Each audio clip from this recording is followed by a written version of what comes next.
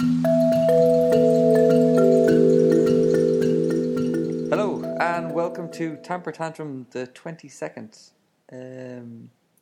live and exclusive from Dublin, Ireland and Stafford, UK. The two hotbeds of specialty coffee in the world. Yeah, that's about it, alright. How are you, sir? I'm good, very good. Glad to be back in Stafford and not in a foreign country this time. Yeah, it's nice to be home, although it's taken a little bit of getting back into time zones after Kenya and then a few days at home and then Central America, which is an opposite time zone. But yeah, no, I'm good. How are you?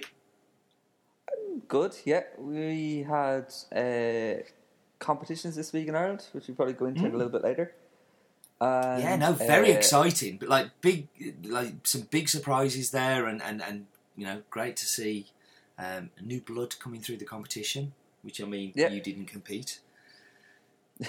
It's so funny how many people were like, "It's good to see so many new faces," isn't it? And I just took that as, "It's good to see that you didn't win, you fucker." I'm like, okay, I'm sorry about that. I won't do it again. I'm sorry. But yeah, it was good. But yeah, I've got competitions to come to later on, so let's not talk too much about that, except for the fact that I've had enough trade show for the moment. I'm done with trade show.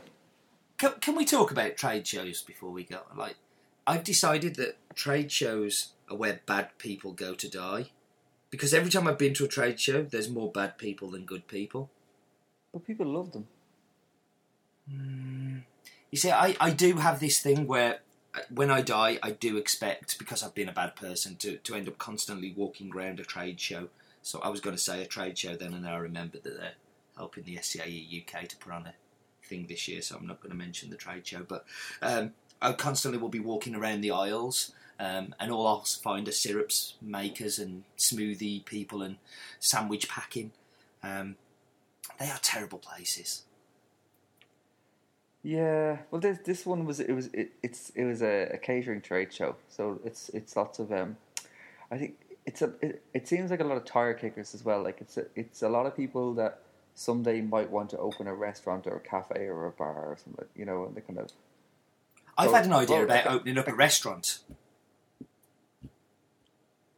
It was an idea. What? I've had an idea about opening up a restaurant. So please, can I have like an hour of your time, Mr. Successful Restaurant selling person, so I can stand on your trade show? And I have no business plan. I have no idea how I'm going to actually implement it, but I've got this idea. And there's so many of those at trade shows where they're going round, "Oh, you know, I'm researching." Right, this is the third year you've been here. What are you researching? Yeah. It's a lot of that about. I like to think that I have like a mobile free stand at trade shows, so like which is just me walking around, because it's they cost a lot of money to do. But anyway, you see, you are the kind of person that I had a stand once at a trade show. And you were the kind of person that annoyed the heck out of me, because you came onto my stand that I'd paid for and took my time to talk to me. When then customers were walking past, because you come on my stand talking to me. So you're one of the bad people at a trade show, and you're the reason I hate them. Yeah. Oh, this is a rich vein. We've cut into a rich vein here of spite and anger and venom towards trade shows. Should we go to the SCAA this year? But this is weird. Okay, I've got a confession, Steve. Okay. I'm actually watching the football while we're talking, but I've just come on the TV. Have you? Yeah, I'm in a bank ad in Ireland, and there's me making coffee. The title of it is "Backing Brave" because I'm really brave. Oh, you're so rock and roll. Sold out to a bank. We all hate bankers. Do you remember? This is the thing, and particularly in Ireland, you really hate the bankers. Well, that's why you left, because you hated them, and now you're selling them. Yeah, the irony. We should think of okay. Let's talk about something positive then. So Nicaragua was positive. Is that right? Yeah. No, that was it. So when you left me, I was stuck in Guatemala, and I eventually got out to go to Nicaragua. And as we were talking off podcast, it was the most positive thing of the whole trip. Like, Nicaragua seemed to be the least affected by leaf rust, and by least, there was some issues, but the guys we were working with had a real grasp on it. They were positive for the future. like when I say, how is it difficult to get people to come and work for you? It's like, no, we look after them and they like to work for us. And as you walked around, people were happy, and it was just all super positive. Go back a little bit. Okay, so you're saying that they're less affected by leaf rust. Is that because of like climate conditions, or because they're working hard, or because it hasn't quite reached that, like it just hasn't infiltrated the country to the extent it has elsewhere? Like, what's the reason? No, listen, it's everywhere. They're like the Central America. It is pretty much everywhere, but they're just Nicaragua, and this is kind of maybe because of the guys I'm working with. But on top of it, like they knew it was coming and knew how to react, and this is because they're educated producers that have access to all of the things that they need. They also, so we talked about El Salvador in the last one being very reliant on Bourbon and Pacamara and Pacas. The diversity of coffee in Nicaragua was huge. So I think a lot of it was because of that plant diversity. New plant stock, you can't underestimate how much of a difference that makes. Nicaragua was fantastic. I really came away feeling not so down about the whole trip, because I just had doom and gloom for lots of it from producers kind of saying how much yields were down and stuff like that. So it was really positive. Interesting. And you were visiting? Did you visit the Mirish farms when you were there? So they're the guys that we're working with there, and we work with like 6 of their farms now. And Erwin's a great friend as well, so he's always somebody good to drink. He's farm with him. Oh, sorry. He's a farm in Honduras now as well, is that right? He does Cerro Azul, which is the only Honduras we've stocked in the past 5 years, and not because I'm in love with him because he gives me Flor de Caña, but because he seems to have fixed this thing about coffees falling off the edge. Honduran coffee is well known for being delicious on pre-shipment samples. By the time it arrives, it's less delicious, and by the time you're selling it, it's even less delicious. There was a time not so long ago when Nicaragua had that same reputation, though, is that not true? Yeah, and a lot of it comes down to the drying. That's certainly the conversations I've had with people, that drying has a massive effect on the way that coffee holds up over the time. And consistent. Well, of course, Honduras, it's well known that the humidity in the main port in Honduras is pretty horrendous, and that has an effect during the shipping. You don't want it to be at port for too long.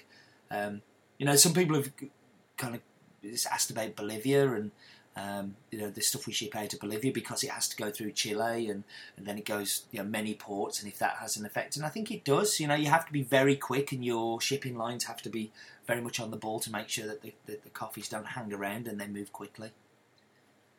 Yeah, it's interesting how. But yeah, it's good to hear some positive things coming out of. It's fantastic. Yeah, like the Mirish family themselves, I think, like, it's strange because there's a lot of rhetoric around generally in coffee. I'm not even talking specialty coffee, but like when we talk to customers or to people that come to classes or whatever, there's always that perception of the coffee farmer as the guy with the donkey and a basket of coffee, and you're like, whenever that's kind of brought up in conversation, the first person I think of is Erwin Mirish, and I'm like, I need to find a photo to show him this guy, because he's a proper don, isn't he? Do you know what I think the thing is if you own land anywhere, so you own your house, or you have a mortgage on the house, you own that, you're kind of like, you're doing okay, you're working well, and that's what landowners are. You own a business, you kind of, that means that you're kind of doing okay, and that's the same anywhere in the world. So anybody who owns some land that can sell coffee from is generally going to be doing okay in the bigger countries. So you go to smallholder countries like Colombia, or smallholder countries like Ethiopia, or some of the smallholders in Kenya. Yes, that's a little bit different because it's like 200 trees. But if you have an estate, you can pretty much put your bottom dollar on that. You're kind of okay. And a lot of the reason for me going on these trips is it's never to go and see whether Erwin's living okay, because I'm fairly confident Erwin's living great, and he deserves to, because he works really hard. But the 3,000 people that he employs which I found out on this trip that is like 3,000 people at the minute employed under him. I want to make sure that they're happy. Just say that once more. You've said it twice, but just say it once more. 3,000 people. I mean, they have 6 farms, and they're big farms, and they have a big mill, and they do all of their processing and shipping and drying and everything themselves. But 3,000? Can you imagine managing 3,000 people? How many people do you think Sunderland Football Club employs? Oh, not nowhere. Yeah, well, 90. Yeah, and all of them useless. Yeah. But the thing is like, you talk to the guys there, and they do little things. So they pay. Listen, they pay better than most people do around there. That's why they get the good people coming to work for them. But it's not those things that they come back for. They have schools, they have hospitals. Like Limoncello, it has its own healthcare centre, it has its own school, not just for the children, but for the adults in the evenings. They get paid like more than most people pay, but they also give them lunch. Now, lunch is at 3FE we give the staff like the discount for their lunch, and I think that's it's a really big thing to keep people motivated.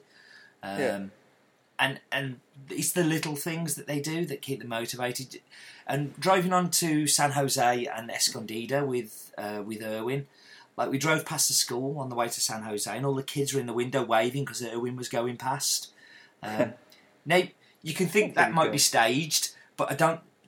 How old are your children now? They're like 1 and 3. Kids don't do what you tell them to do. Kids do not do what they told them to at all. And these kids were like waving away, and that for me is the job of the coffee buyer, is not to go and see how the producer's doing, but to see how the people who are working for the producer are doing. And, I always have very warm feelings from those guys.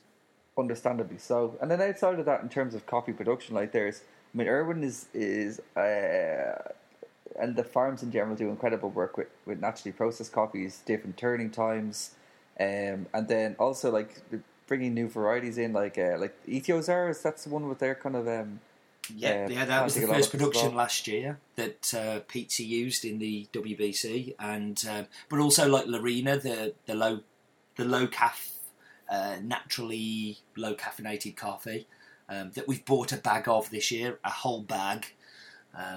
It's starting to hit production, and they've just got, there's so many varietals going on there. They have lots and lots of different things, lots and lots of different processes. So the funky process, they've officially decided that was my process, and I've invented it.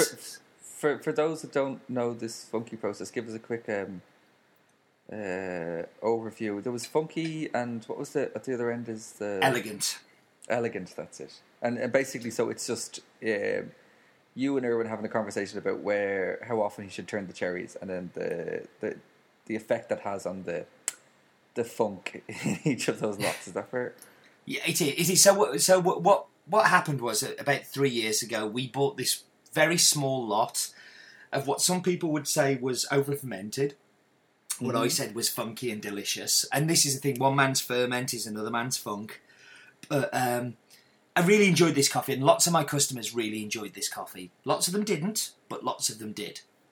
So the following year I went back to Nicaragua and we were cupping, and everything had got a little bit cleaner. Everything had got a little bit sharper and a little bit more elegant. And I was like, so what's happened? So what they'd done was, instead of turning the cherries every 2 hours and having them around about 2-3 inches thick, they dropped them to about 1 inch thick, and we're turning them every hour, which was it was kind of drying them more evenly, and they were finding that they were getting this more elegant cup from it. And I was kind of like, well, I'm really missing this funk. And they said, well, one of the guys didn't get the memo about turning it every hour. Basically, he was asleep when everybody was telling him to. He was wondering why everybody was working so hard, turning the coffee every hour, and he'd got his 3 inches of cherries, turning them every 2. I'm that guy. Yeah. But they said, well, we've got the sample. Do you want to cup it? So we cupped, and as soon as I cupped it, I just went, funky. That's funky, and that was it. The name kind of has stuck ever since then. But the funny part is that they've kind of changed it a little bit now. So when they pick the cherries, they leave them in cherry for around, in a sack for around 24 to 48 hours to kind of almost start that fermentation process before they lay them out. Wow. And they've started to put it on the table to scare the Japanese. But there's a few of the Japanese now started to ask for the funky process as well. So we're starting to kind of have this turn up in other places, purely from me asking for it to be a little bit more funky, which makes me very happy. It's my gift to the coffee world. Intelligentsia do the whole kind of bring in the Cup of Excellence coffees to the US. I brought over fermented coffee, allegedly. Well, I suppose fermentation is like extraction. You know, it's all relative. Something is only over fermented if you've set an initial target. So, and we also take the elegant as well. So we don't just buy that one. Like we buy the elegant one, so you can kind of say, well, if I just want a natural that's cleaner, and we also buy the pulp natural, and we also buy the washed. Sorry, and so we always kind of have the options for people, and people can make their own decisions. It's not for me to say that this coffee is good, and so you must have it. It's my job to find coffees that everybody will like. Like I don't with the Pacamara that we have from Limoncello, which is the pulp natural one. I don't like it as pulp natural. I much prefer it as the natural or the washed. But some people really like the pulp natural, so we buy it. Coffee's for everybody. True. And then in general, Nicaragua, like I think you're fairly positive about the next few years, so that's good. Anyway, I think it's. It's the first place I ever visited as well. It's the first coffee origin I ever visited, and if you like when you do your first real one, Colin, choose carefully. Like I did well with Nicaragua. I know. Okay, I've never seen Star Wars ever. All right, and you know why I've never seen Star Wars? Because it's cool not to see Star Wars, so you can kind of quote that program. When I was a kid, one of my best friends was obsessed with Star Wars, and when I told him I hadn't seen it, he got really pissed off. So then I decided to not watch it just so I could piss him off. And the more I refused to watch it, the more annoyed he got. And then I grew up and things moved on, and I just decided to continue that. So I haven't seen him in about 23 years, I'd say. But I'm still doing it, and I've never seen Star Wars. Not visiting a coffee farm is probably not the same thing. I'm not doing it to piss anybody off, but like it's there's something kind of I kind of like people go. So how many do you go to these farms? I go, nope, never. Steve does that. I stay here, and then, like the look of shock on their face. I'm like, yeah, I'm just gonna stay here. It's cool. One day. I should, but it's just, I don't know. I'm big on achievability. Do you know what I mean? That's what everything comes back to. And I'm like, I would like to go, but I would be more use here doing this or there doing that. And then, you can't do everything. So you just pick what you want to do. But yeah, I agree. I should go sometime. When you do, can we go on the flight together and I'm going to make you watch Star Wars? On the flight. Okay, it's a deal. Deal. Excellent. Yeah. I'm not holding your hand when you fly, though. Yeah, well, that might be a problem. You might have to. So, speaking of holding your hand on a flight, SCAA Symposium's coming up. It is, and they announced the speakers yesterday. Actually, I don't know when I'm going to put this up, so maybe I shouldn't say yesterday. I should say they announced it on Wednesday. Did you see? Steve. Yes, I kind of saved that one. Did you see the speakers? I did not, and I'm currently doing it because you're really well prepared. Yeah. So I'm really excited with what's happening with Symposium for a number of reasons. I think there's different things changing with it. So Symposium's coming to SCAE this year for the first time, although it's changing its name to RICO. And Symposium always happens before SCAA. I've never been, have you? No. I've always wanted to go, but I've never made it. I've always wanted to go. Definitely in the past, like, I've kind of seen lots of things where, I'd love to see those speak, and I'd love to see these people speak. But it's kind of looking at this year's speakers, and there seems to be a very kind of almost like a direction towards big brands. So, for instance, there's Keurig, Green Mountain, CIB International, Vol Cafe, who are huge. Just a lot of Royal, who are big brokers in the US. Federal University of Lavares. It surely has something to do with Starbucks as well, being in Seattle. Yes, yeah, I'm sure it is. But I often wonder where the direction of Symposium kind of is going. Is it aimed at, because it is part of the SCAA and SCAE, is it aimed at the specialty, or is it aimed more at the larger brands that come along to SCAA and SCAE? So, there's a lot of big companies that come to these events. It just kind of feels that there's a little bit of a change of direction towards keeping the Andrea Illies of this world wanting to come to the show more than keeping the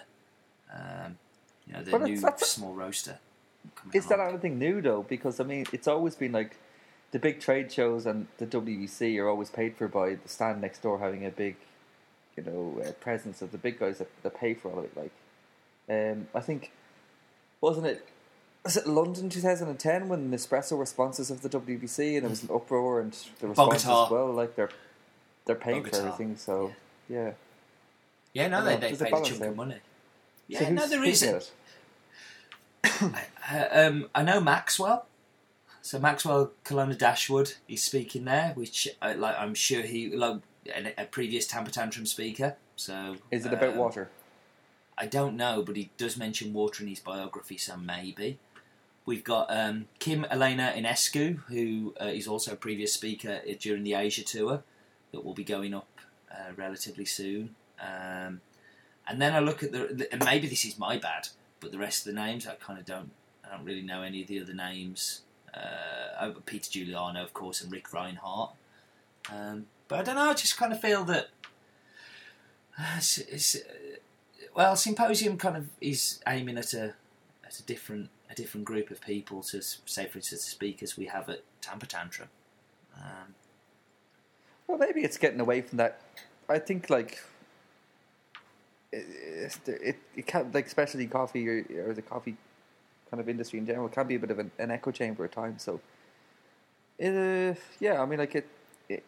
have the opportunity to listen to different points of view that you're not used to hearing could be an interesting way to go about it. So, yeah. Yeah. I am not knocking it in any way. Like I kind of want, I just think I just feel there's a little bit of a change. Yeah. Are you going to go? Symposium? No. It's too expensive. At all? It's €750 for the SCAE one, and I don't know how many dollars for the SCAE one, but I'm sure similar. Somebody's messaging you, Colin. Who would be messaging me? I don't know. But yeah, no, it's too expensive for me. I don't have that kind of money to throw around for 2 days of talks. And then USBC, are you going to go to that? USBC, no. Or not USBC, WBC. Well, you keep saying that I should, but I'm still to be convinced. I keep telling people I am, and then I suddenly realise I haven't booked any flights or hotels yet, and it's 6 weeks away, something like that. Yeah. So, the USBC comes up this weekend, and it's how many people are left? I've kind of tuned out of it this year, but they still do the thing where 50 people turn up and then they whittle it down to 12 and 6, and it's a huge competition. But I always remember every year tuning into USBC to get the shit scared out of me by how high the standard was. So yes. I'm looking forward to looking into it this year. Yeah, and I'm sure they're going to do the same format, whereas if you qualify for one of the regionals, then you don't have to do the first round, which is the 50 people that you can just... So if you fail, if you don't win at a regional, you can still enter the final, which I never quite got. And then but if you win a regional, it means you miss the first round, which I think puts you at a disadvantage because you don't get a chance to do a run through in the environment where you're going to be doing. Yeah, that's a good point. But you also can compete if you in the first round if you have won a regional, which again just makes the regional pointless. But once you get down to the final, it's like any other competition. You know, your top six is the best ones that you've had come through, and I got to see the close up last year, the SCAA, and I think it was, I don't know, I had really high expectations, and there were some great performances in there, but there was some that I was kind of like, oh, I didn't expect that one to go through, and because of course USBC was in Seattle last year. It was, and the same venue is going to be used to host the WBC this year. Yes. So, given that and your experience of Seattle last year, what can we expect from a WBC in Seattle? Well, I hope bigger crowds. I was really surprised by the lack of crowd at the USBC for the finals. For all rounds, but particularly the finals, it wasn't full. Whereas certainly my experience of, the UK venue is much smaller than the USBC, but then it isn't held at a big show like the SCAA. I think crowds are diminishing in general, though. I mean, Melbourne was massive. That was a great crowd, really big, but it was smaller than Vienna or Bogota. The crowds in Rimini were shocking, terrible. Bogota was definitely the highlight for me. Bogota was a peak. The atmosphere in that place was phenomenal, just unbelievable. Yeah. And Melbourne was great. I think Melbourne did really well. But maybe there's something to be said for taking it to different countries. So Europe and America seem to be so used to it that they're not as enthused by it. But Melbourne and Bogota ripped up the rule book for crowds. I think Dublin is going to be amazing. And I'm obviously going to say that, but I think the crowds in Dublin are going to be pretty kick-ass, yeah. I'm pretty confident of that. I hope so. I really do hope so. And I hope that the Seattle it's a long time. It's 2009 last time it was in the US. It's 6 years is a long time. I really hope that the US do get behind it and really kind of create an atmosphere. And I felt as well. I felt that I left Seattle not having gotten Seattle. So if anyone out there is listening and has any hints or tips of what we should or shouldn't do, then drop us an email and let us know. But yeah, I think the atmosphere could be improved a lot. The crowds could be a lot better. I had an idea actually that I think would make it a lot better. Okay, do you remember Gladiators? I do. Right, you're going to give baristas cotton buds and they hit each other. So when the bad gladiators came out, like Wolf or some guy, he was one of the bad ones, everybody would be like, boo, and they'd give him stick, and he'd be like, shaking his fist at the crowd going, I'll get you, and all that kind of stuff. We should do this at WBC, but when the judges are brought out, they announce the judges, all the crowd should be all like, boo, and start booing the judges, and then play all that music, what is he good for? Absolutely nothing. And then they should wear devil costumes and stuff. Okay. No? Yes. No. I think it would help an awful lot. How about live scoring? How do you feel about that one? We tried live scoring in the heats in the UKBC last year for the first time. Brilliant. So much better. Really? Yeah. I really enjoyed it. I think for finals you can't, but I think there's nothing to stop you for the first round to have live scoring. Well, why can't you for the finals? I think the finals is kind of building that tension for the winner, and just kind of that undercurrent of who's going to win, and everybody's still in it at that stage. It creates the excitement. But I think I do really, been lucky enough for the past 3 years to announce the winner, which I'm not going to do this year. Just do it anyway. Just shout it out. I will do. I'm going to stand in the crowd and wear my red suit and just shout it. But it's an amazing feeling. Honestly, the crowd and that buzz. They're 3 moments in my life where I will remember forever. Where the world stopped. Everybody's hanging on every single word, and the tension. And I think if you took that away, you'd lose something from.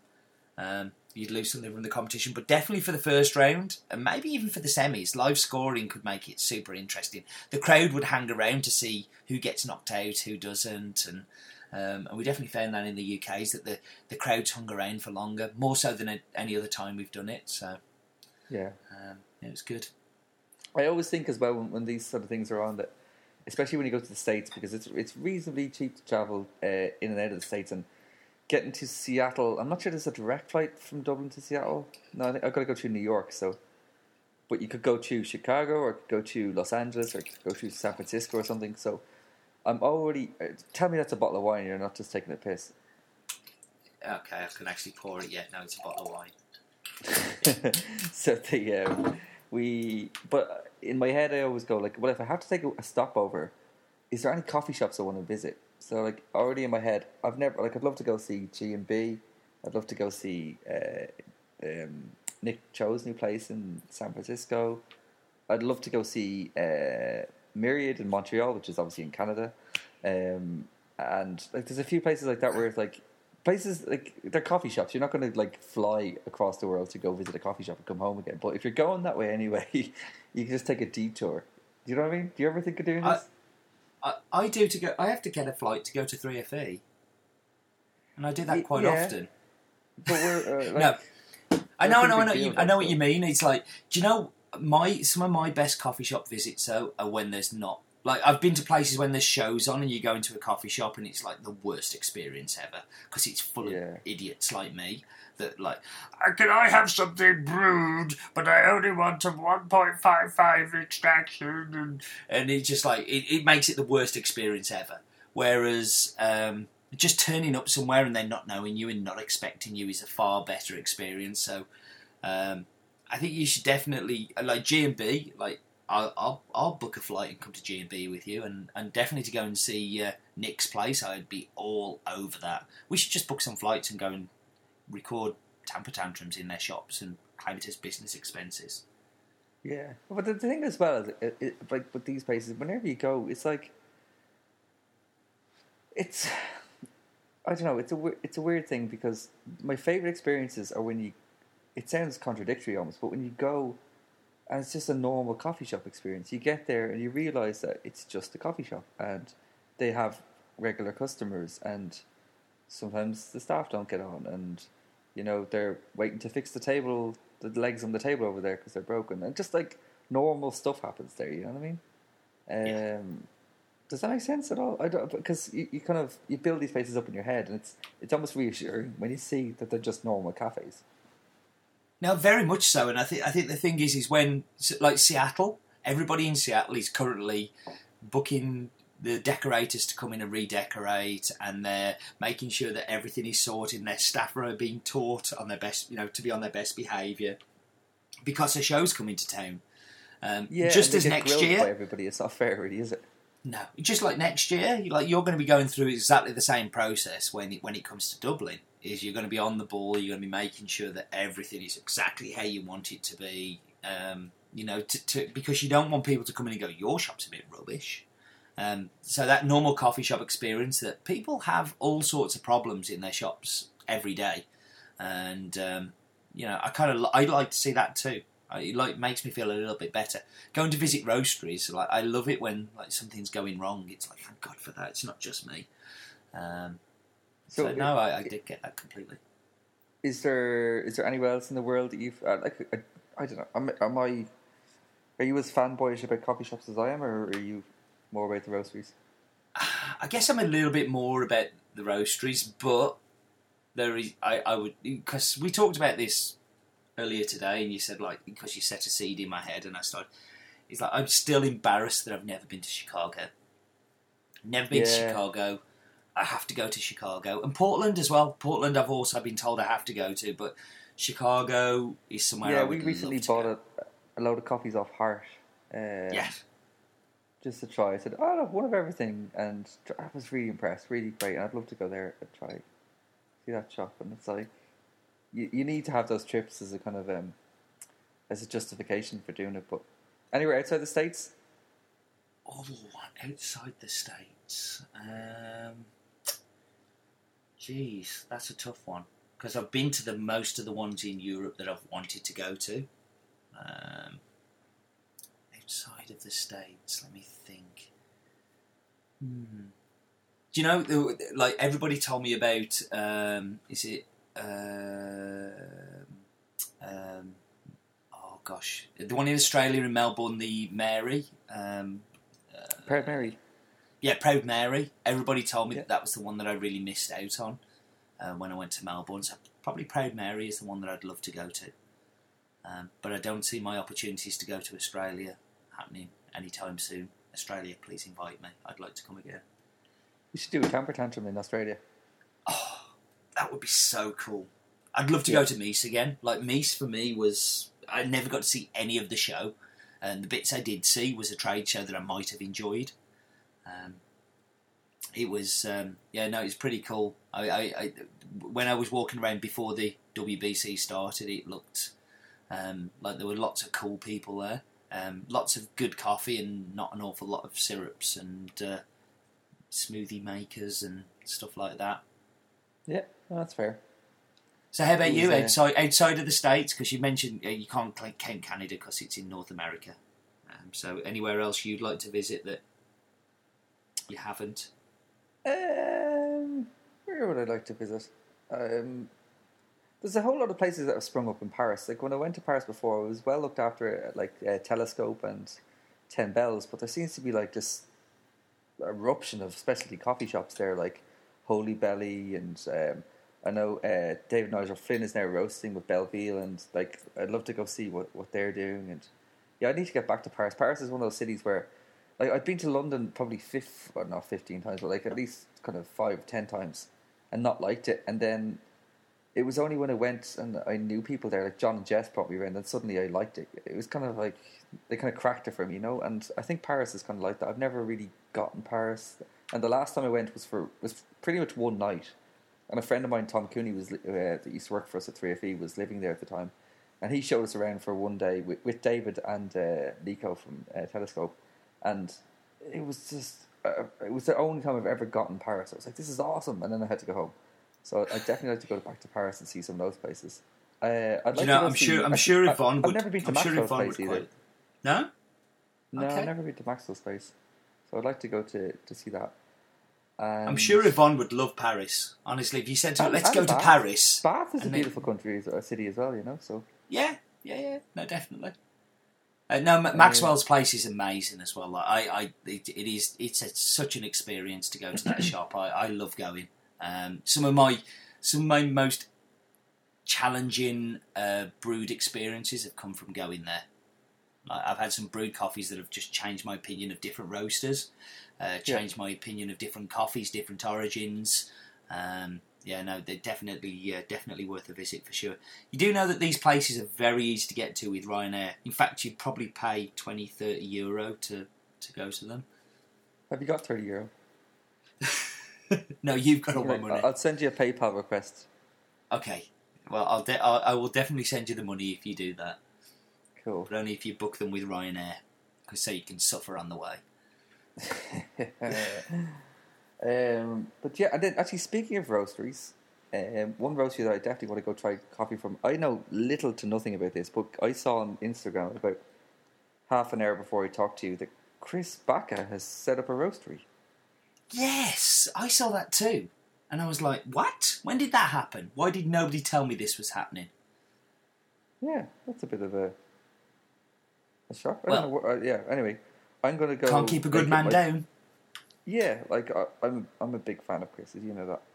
And I think I definitely want... Honey Co Coffee is what they call themselves, and their bags are beautiful, and that's all I know. Like, they seem to be... yeah, I don't know. I wonder... Yeah, I don't want to speculate about who's involved and all that kind of stuff. So, but it's definitely, if Chris is involved, I'm excited about it. So I'm going to go find out as much as I can about it for the next Temper Tantrum. We can talk about it then. Well, you said we were going to have a guest for the next one. Yeah, that would be very cool. How cool! Actually, we could be all fanboyish to him and go, "Oh, you're so awesome! Oh, we love you! You're great!" And we could be all giddy. Yeah. Okay, I'm going to do it. I'm going to set it up. Make it happen. True. Okay, so at this, finally, I think what we should do is commend ourselves for getting this done every 2 weeks, because we're doing a pretty awesome job. Well, we've done 3 episodes. But Yeah. I'm enjoying keeping them going. As we mentioned, we're going to have get some people doing dial-in soon. We've got some very exciting plans afoot for some more video content and taking Temper Tantrum in a few different directions that you probably didn't expect, but should be really, really enjoyable. And it's going to come thick and fast from here on in. So if you have any suggestions, questions, complaints, no, not complaints, you can keep them to yourself, compliments, you can drop us a line, a tweet, messenger, pigeon, whatever you want to do, and we'd be more than happy to at least listen to your point of view. My favourite way of receiving a message is a note tied to a house brick thrown at my house. That's yeah, you never do what I tell you to do, though. No, that's the way we communicate. But no, it's kind of good. I'm really pleased that I've spoken to you 3 times in 6 weeks. This is a first for us. And we haven't spoken in 3 years. It's amazing. I know, and all that pretending we have to do at the WBC, where you're great, and lots of pointing and stuff. It's getting easier. We should talk about the IBC because you've kept me waiting long enough. Oh, I did skip over that. Yeah, so you did skip over that. So tell me everything that happened at KTEX from start to finish. This is your time to talk. My time to be very quiet. Okay, so we had the semi-finals for the Irish Barista Championships in last September, I believe it was, at the Dublin Coffee and Tea Festival, and the 6 finalists made it through to the finals this year. So that was on yesterday. So it was cup tasting today. There was barista competition yesterday, and last year the night before or the day before. And I think so I mean, Bruno Ferrer was obviously one of the big favourites, who's finished second three times in Brazil and twice in Ireland up until now. Mark Ashbridge, who runs Established in Belfast, which is, if anyone's listening and hasn't been there, it's one of those coffee shops that you should travel to see. It's wonderful. I really enjoy it. And there was Vinny from Java Republic, formerly of Badger and Dodo, who again is huge competition pedigree and a lot of weight behind him. But it was the new girl, Natalia Piotrowska, is my attempt. Women in Coffee. Yeah, and Natalia won. Natalia works at a cafe in Ballinasloe, which is a town in Mayo in Ireland, a small town, and not really like a bastion of specialty coffee. Really, I'm sure the people of Ballinasloe will forgive me for saying. And very new to kind of more the kind of specialty end of things. But Natalia actually came to us for coffee and kind of asked loads of questions and looking for advice and stuff. And like the thing I was saying to people yesterday when they were asking who the hell is this girl that's after winning it, is that she was ready in November. She was so prepared, worked really, really hard. Acknowledged that she didn't have the experience or the reputation that other people might have had, but she decided that she would just work as hard as she possibly could. And it was, I'm going to say that I didn't think she'd win. I thought she was in with a shout, but I was a little bit surprised, but absolutely overjoyed for her, because I think it's good to see someone work really hard and get their just results. Equally gutted for Mark and Bruno, because they also work really hard. And I mean, it's like Bruno, that's his 6th time coming second in a national competition. And I think Mark and Bruno are both, as baristas, 2 of the most iconic baristas that I've come across. Like in Dublin and Belfast respectively, they're big influencers. And yeah, just it's that thing that we always come back to. It's like the only bad thing about barista competition is that at the end, there's generally only one person that's happy. The MC. But it's I don't know. It's a shame that only one could go through. But so that's our Irish barista champion, Natalia. So she's getting prepared for Seattle when it's not that far away. It's not at all. What coffee did she use? She used a coffee grown by Rosenda Melgar from Bolivia, that you know very well. So roasted by 3FE actually. Woo! Yeah. 3FE first white win in the Irish BC for coffee. Yeah, I don't know. Well done, you. I did little to nothing as always. So, but for some strange reason, had like lots of people commending me and congratulating me at the end. I was like, yeah, Monica roasted it. Juan helped her. With I trained her. I trained Monica. I trained Monica. I sourced the coffee. I deserve all of the praise. Anybody wants praise, please send it to me. I'd be very, very happy to receive it.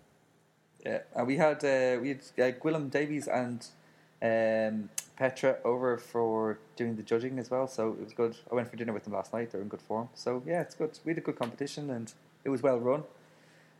Marshalled by Damien, as see what I did there, as it always is, and yeah, it was good. It's nice to be able to watch competition and not be involved in it. Like I rarely get to do that. Has Gwilym turned into a skeleton? Because I'm just looking at Twitter at the moment, and his Twitter photo, he's disgustingly thin. Does Petra not feed him? It's like he looks 10 years younger than he did when I met him 5 years ago. Yep. It's kind of sickening. Yeah, it is. But he's a good one. That's where actually there you go. There's a coffee shop. It's not really a coffee shop, but I want to go and have coffee in his training room in Prague. Because he keeps telling me about this little town outside Prague where he lives, and it sounds idyllic. Well, Dale was there like 2 weeks ago. He went to something in Prague with Gwilym and got to hang out there, so he's beaten us both to it. But yeah, no, Gwilym's cool. I have many things to thank him for, from helping with our latte art competition this year and making everything good. So Gwilym is a legend. True that. A worthy champion that continues his legacy on and on and on. That is very true. Yeah. Okay, shall we wrap it up there? I think it's good to have you back on Terra Firma. It's so good to be back. I don't think I have anything planned until at least August, including Seattle. No, March 7th, you come to Dublin and we're going to go run ourselves stupid around a mountain. Oh, is this our running podcast again? Yeah. Yeah, I don't think that's going to end well. Maybe we can do one of these live. Like, we can actually do it in the same room and not where I have to try and get speeches to match up together. Done. Let's do it. Awesome.